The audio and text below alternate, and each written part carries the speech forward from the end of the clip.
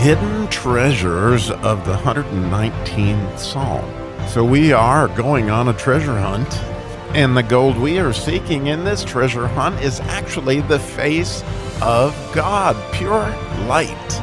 So join us taking this deep dive mining with King David in the 119th Psalm.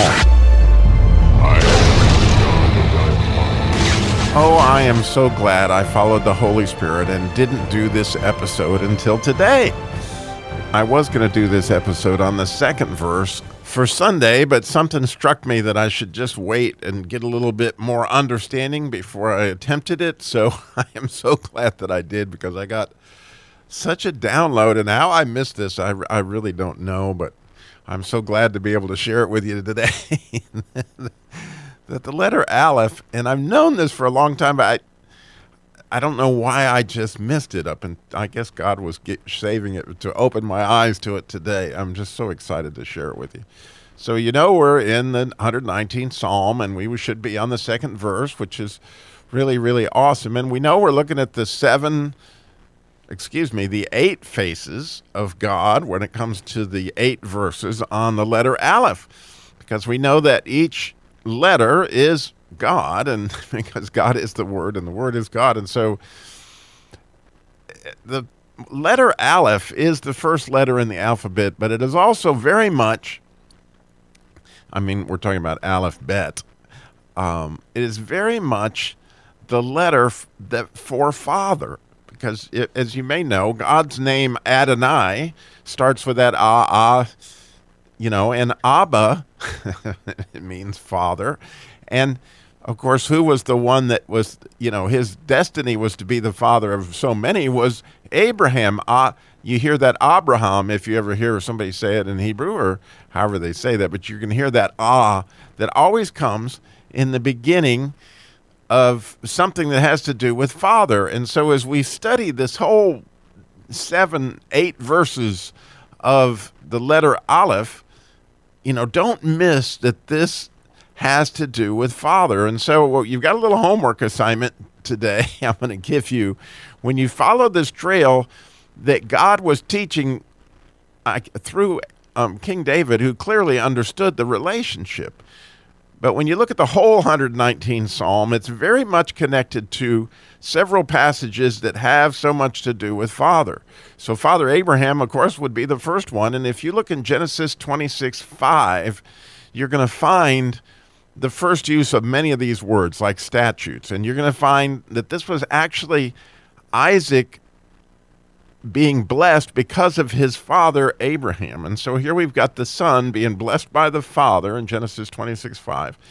And if you just read that passage, you can see so much of the words that we're going to cover throughout, again, the whole 119th Psalm. Then fascinatingly, if you move to Exodus 15, so your homework assignment is to take a good hard look at 3 passages, essentially Genesis 26:5 and Exodus 15. I would look at the whole passage because I think it's all significant. And then by all means, you got to look at Deuteronomy 6, because Deuteronomy 6 has everything to do with what we are supposed to teach our children. And so much to do with King David and so much to do with the Psalm. It's absolutely unbelievable. So again, the passages for your homework are Genesis 26:5, Exodus 15, and Deuteronomy 6. If you miss these as being a huge part of this psalm, you really are missing out on one of the treasures of the deal.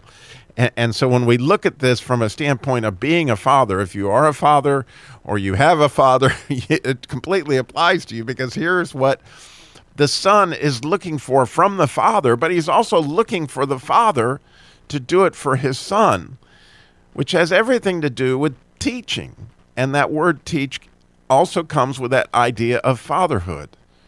So if the idea of Deuteronomy 6 is we're supposed to teach our sons, we're going to teach what our fathers taught us. You see, in order to teach it, you've first got to learn it. And so, King David is really, what a really cool concept, that if I'm going to learn all these things that have to do with the 119th Psalm in order to be able to teach them to you. I'm getting them in a way that you can only get when you go to learn it, because you're like, I don't understand. And God comes for you, okay? So getting on to the actual second verse, you knew I'd get there, but I wanted to give you your homework so that you can appreciate this whole thing in the context of, okay, the Aleph has to do with what a father, all these 8 verses are going to have to do with what a father would want his son to do. It would be a blessing. And so when you look at the very first word, that blessed word, that aser, and you look at it, the first part of this particular verse again, in verse 2, that word is the word that begins Genesis 26:5. Same word. They just don't translate it as blessed. They say, then. I don't know why they did it that way, but nonetheless, you miss out on a real nugget when you see, okay, clearly, David knew this. And he started the psalm with this whole idea of fatherhood. Okay? So when we get to the second verse, blessed are those who keep his testimonies. Now, this word keep here is a lot. They use the word keep throughout this psalm a whole lot, and usually it has to do with being obedient. But this one has more to do with lining up beside a tree, okay? But beside righteousness. And it has to do with a seed, and the word's pronounced Nesser, I believe, but it's got a Zadok in it, and it has to do with lining things up with righteousness. And so here's where I just know that John Bunyan, obviously, when he wrote A Pilgrim's Progress, there's so many things in A Pilgrim's Progress that point back to the 119th Psalm. It's unbelievable. But clearly, the character Christian, who we call Valiant in the Christian Car Guy Theater, this guy was in the way, but he also held his testimony next to his bosom. And so the idea of testimony, we talked about it in the words. It's on that PDF that was in the show notes. The idea of testimonies clearly has to do with remembrance, but remembering things that you are an eyewitness to. And so clearly, if you saw something in the Bible, you're an eyewitness to what the Bible says.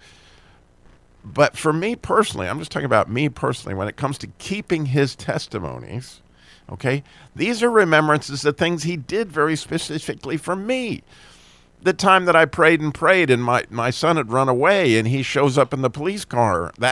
I'll never, ever forget that day. I'll never forget the time he showed up and I got to see his glory for a moment. And I'll never, ever forget the time that I was afraid of the dark and he came for me in that. And if you've heard those stories from me before, these are my testimonies, and I keep them very close to my bosom because when I'm obviously teaching my children, I need them to know I was an eyewitness to God himself. He did these things for me, and it changed my life and put me on the right path and did these things that we're talking about that made me blessed, that made me happy.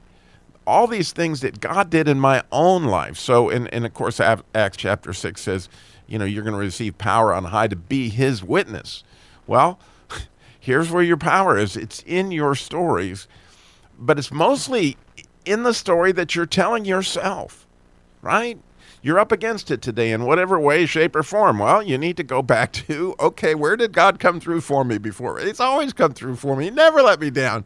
He's never left me or forsaken me. He's always there for me, okay? So your testimony, blessed, happy are those who keep their testimony, right? Right there close to their bosom, just like Christian did in A Pilgrim's Progress. And then it says, oh, it's so beautiful. And they seek him with a whole heart. Now, oh, how I wish that the people that had translated the Bible into English would have seen that Deuteronomy 6 has everything to do with the 119th Psalm and everything to do with King David. Because in that passage that you're probably all pretty familiar with in Deuteronomy 6, where it says you're to seek the Lord with all your heart and with all your soul and with all your strength and all your might, all that stuff. Well, that word all is the same word that David is using here for whole, okay? So whole is all and all is whole. So when David says that seek him with all their heart, he's making reference clearly right back to Deuteronomy 6, something that we're supposed to teach our sons, which has everything to do with the Aleph.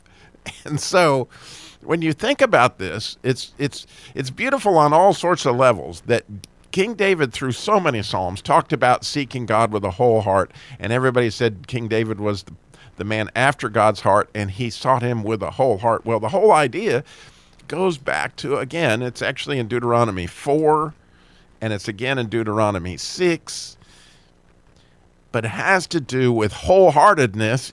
And if you're like me, every morning in prayer, this is somewhere you go, like, God, I'm trying to find you.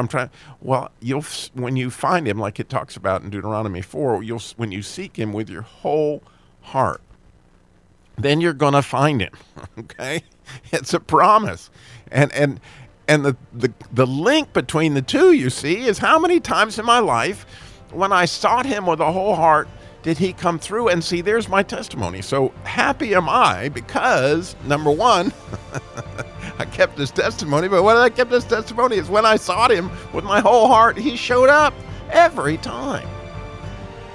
Okay. And if that's the story I'm telling myself, believe me, it makes me so much more a happy person. And it makes me so much more a son of the Father, and so much more that I want to teach my kids these precepts, these statutes, these whole ideas that we're going to be talking about throughout this.